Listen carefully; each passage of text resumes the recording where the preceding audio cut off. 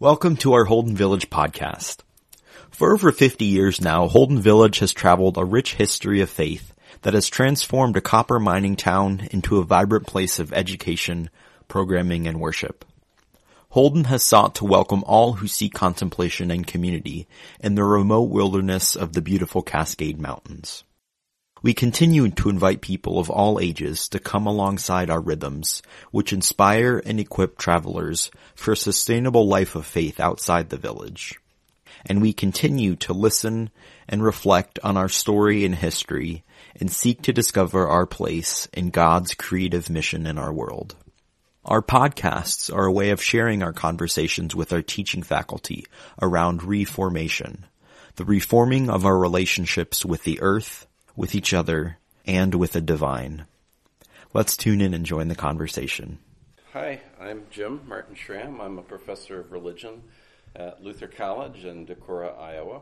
And I'm really glad to be in the village this summer. I'm doing a series of 3 talks on the broad theme of Eco-Reformation. I co-edited a book that was published by Wipf and Stock in late 2016 by this title, Eco-Reformation, Grace and Hope for a Planet in Peril.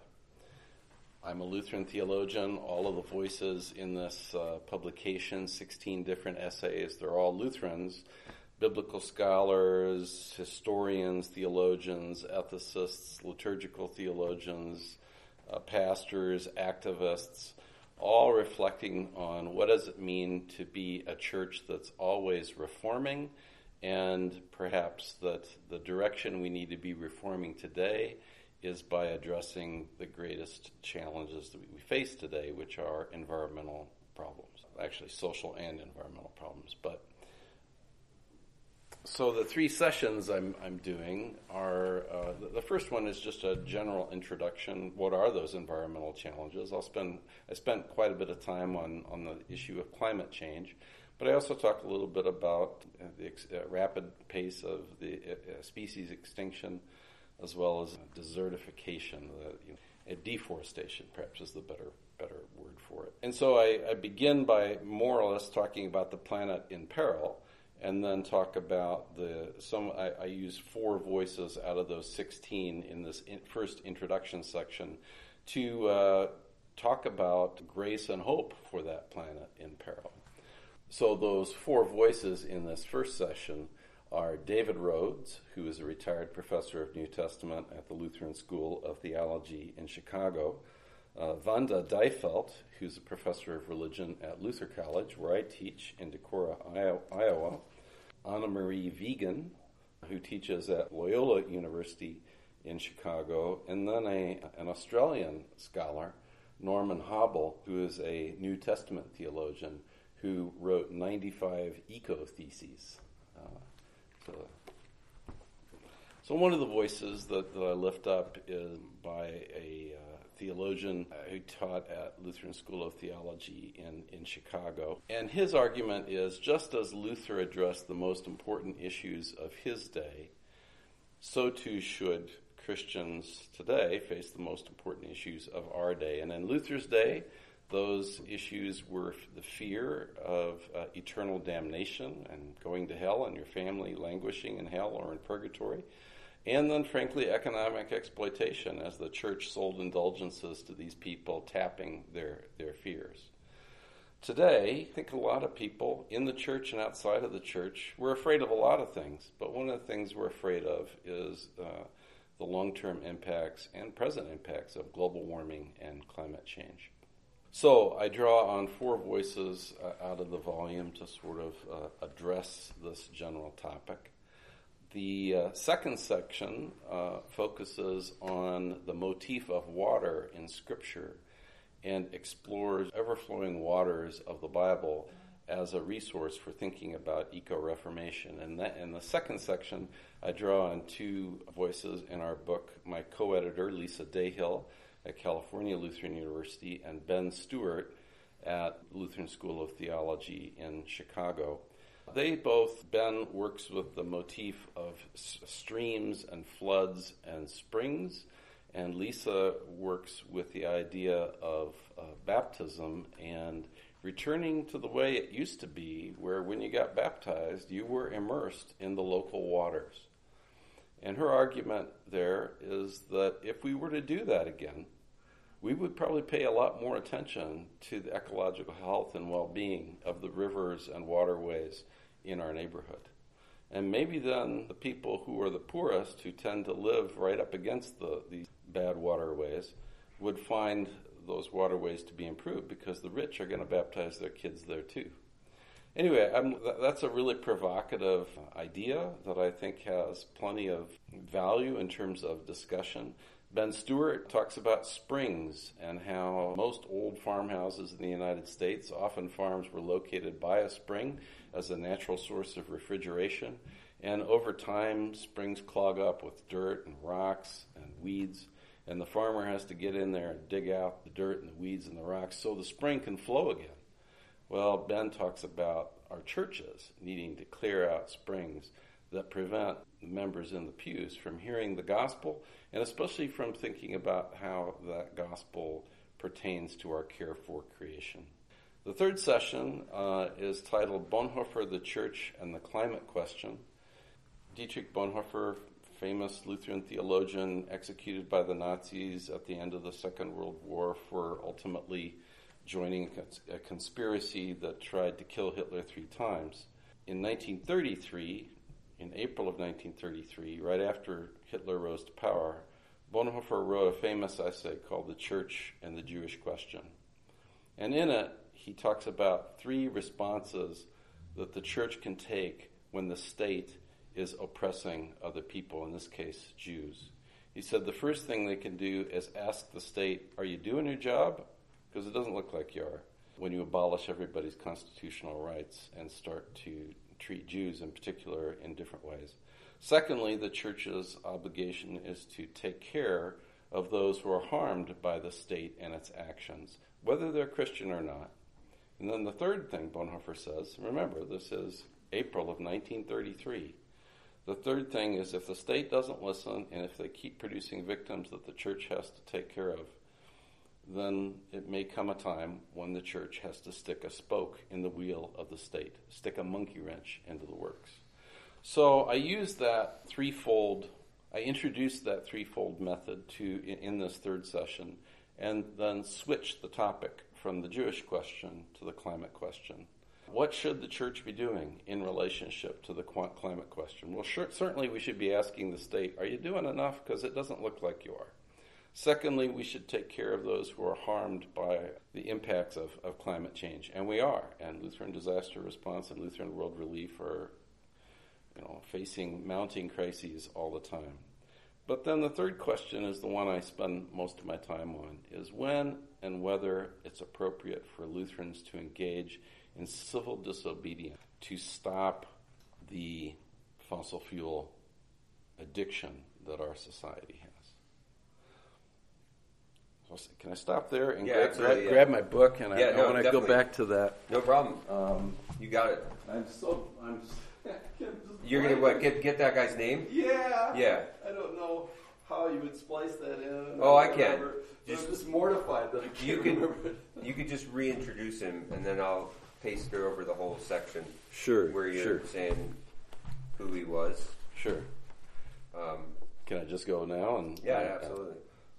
So those 4 voices in this first session are David Rhodes, who is a retired professor of New Testament at the Lutheran School of Theology in Chicago, Wanda Deifelt, who's a professor of religion at Luther College, where I teach in Decorah, Iowa, Anna Marie Vegan, who teaches at Loyola University in Chicago, and then an Australian scholar, Norman Hobble, who is a New Testament theologian who wrote 95 eco-theses. No, that's good.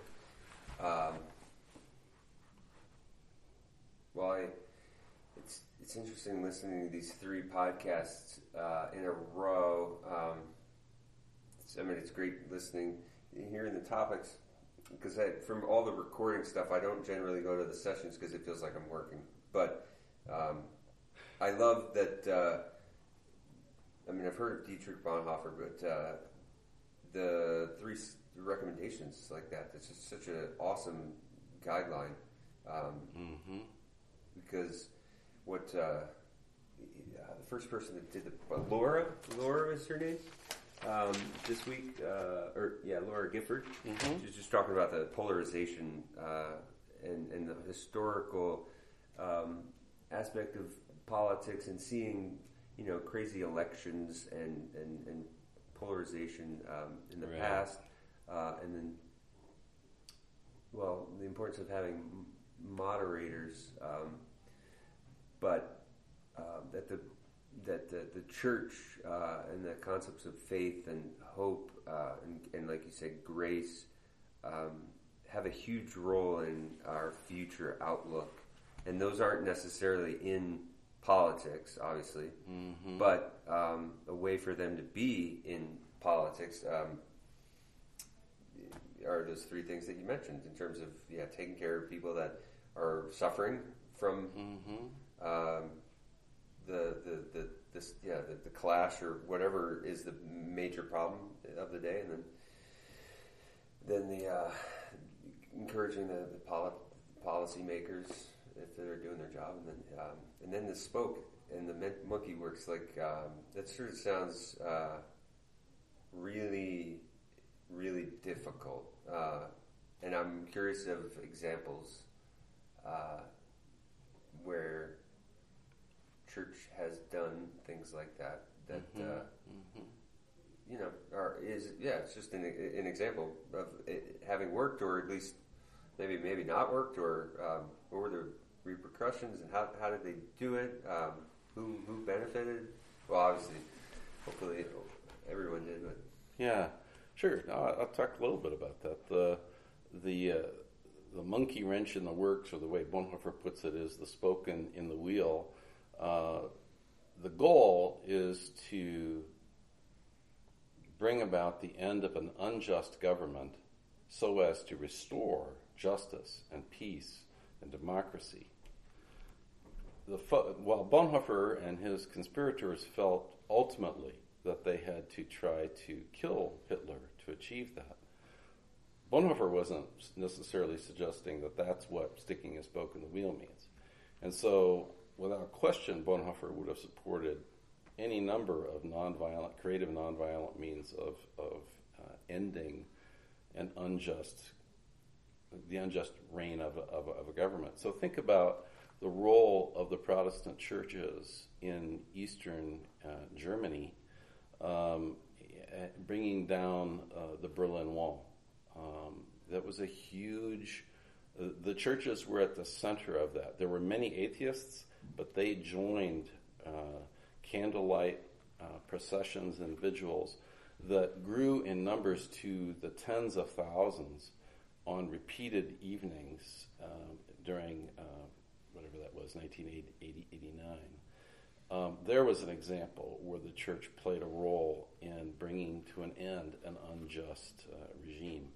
I think you could say the same thing to perhaps a much lesser extent in South Africa, where various progressive Christian organizations opposed apartheid and over time delegitimized apartheid and helped to organize an international campaign against apartheid that ultimately brought South Africa to its economic knees.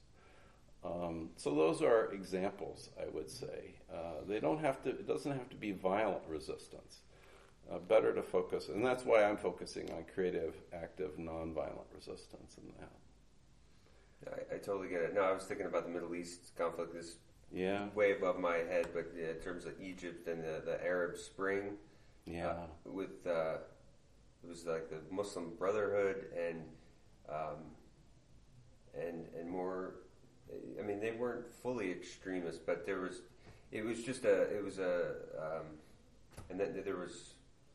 I don't know enough about it, but more liberal in Egypt, and just a greater coming together of like-minded hopes and groups of people with similar faiths that helped provide momentum for pushing, certain changes. And Yeah. I think, now I get it in terms of the monkey works. It's massing together, sharing. In Bonhoeffer's day, it boiled down to the actions of a few brave people who had the ability to pull this off, and they were predominantly high-ranking officials in the military and the intelligence services. But I'm sure Bonhoeffer wouldn't have conceived of this throwing the monkey wrench into the works as being solely the work of the elite. And that ideally you would bring it about nonviolently through these. And Bonhoeffer was very interested in Gandhi's approaches to nonviolent resistance and wished very much that he could have gotten the Protestant church in Germany to employ some of those techniques. And when the Norwegian church did that after the Nazis invaded, Bonhoeffer actually found a way to encourage them to do so.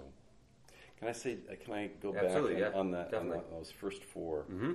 I want to just say a little bit about what they're doing or what their specializations are. So Sure. Yeah, absolutely. Totally. Okay. Let me just get that down, because I mean, just telling you who they are and where they're from doesn't really say anything. So in the first session, I used four voices out of the volume. One is David Rhodes. He's a retired professor of New Testament at the Lutheran School of Theology in Chicago, and his contributions really focus on resources in Scripture and in Christian theology for an Eco-Reformation. As I said, Norman Hobble from Australia is another one of the voices that I lift up at the outset, because he has penned these 95 eco-theses for an Eco-Reformation. I also draw on Vonda Dijfeld, who's a professor of religion at Luther College, where I teach, and her focus is particularly on Lutheran theological resources for an Eco-Reformation. And then Anna Wiegand, who teaches Christian ethics at Loyola University in Chicago, focuses on her title is Living Advent and Lent, a Call to Embody Reformation for the Sake of Human and Planetary Health. And her argument is that the planet has a fever, and we've caused it, and we need to treat it. But then she goes on to think about how to mourn and lament the state of the planet during the season of Lent, while also finding hope and the gospel of grace during the season of Advent. What was her name again? The last one again? Anna Wiegand. Anna Wiegand. Okay. Yeah, the climate or the Earth has a fever, and we're the virus. Trying to get rid of this. Yeah, it's dangerous rhetoric when you call human beings viruses, because there are a lot of people who'd be happy to kill other human beings to kill the virus. They tend not to want to kill themselves. Right. Yeah. The other, the mass movement, the nonviolent part. I was just thinking of the civil rights movement in terms of the sit-ins and how it takes. It's. I don't know. I got to learn more about the word, but the moral jiu-jitsu, turning the people in power's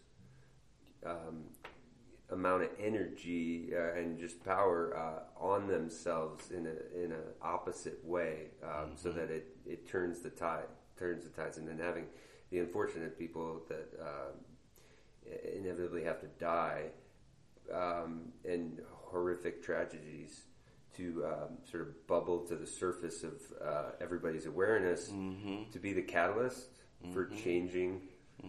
To ignite the conscience of the oppressor. Right. For the oppressor to see the oppressed as a subject and not as an object. Yeah. That's what Jesus is all about in saying turn the other cheek. Because if you're being struck with the right hand if you're struck on the right cheek, that's because I'm hitting you with my right hand across your right cheek. Got it. But then if you turn your cheek and face me, now if I'm going to have to hit you, I'm going to have to hit you straight on. Okay. And the back slap is the treatment that the oppressor gives the oppressed. It puts you in your place. But if I hit you straight on, I'm treating you as an equal. And the argument here is that the oppressed is forcing the oppressor to see the subject as an equal.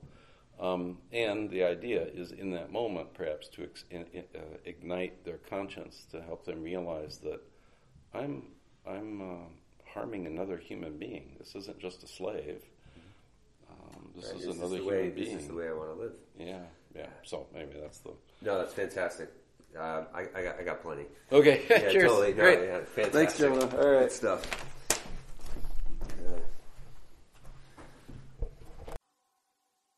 Thanks for joining us for another Holden Village podcast. Be sure to view the links in the description for more information, or visit our website to find out more about the village. We hope you will make a pilgrimage to Holden. Blessings and peace to you.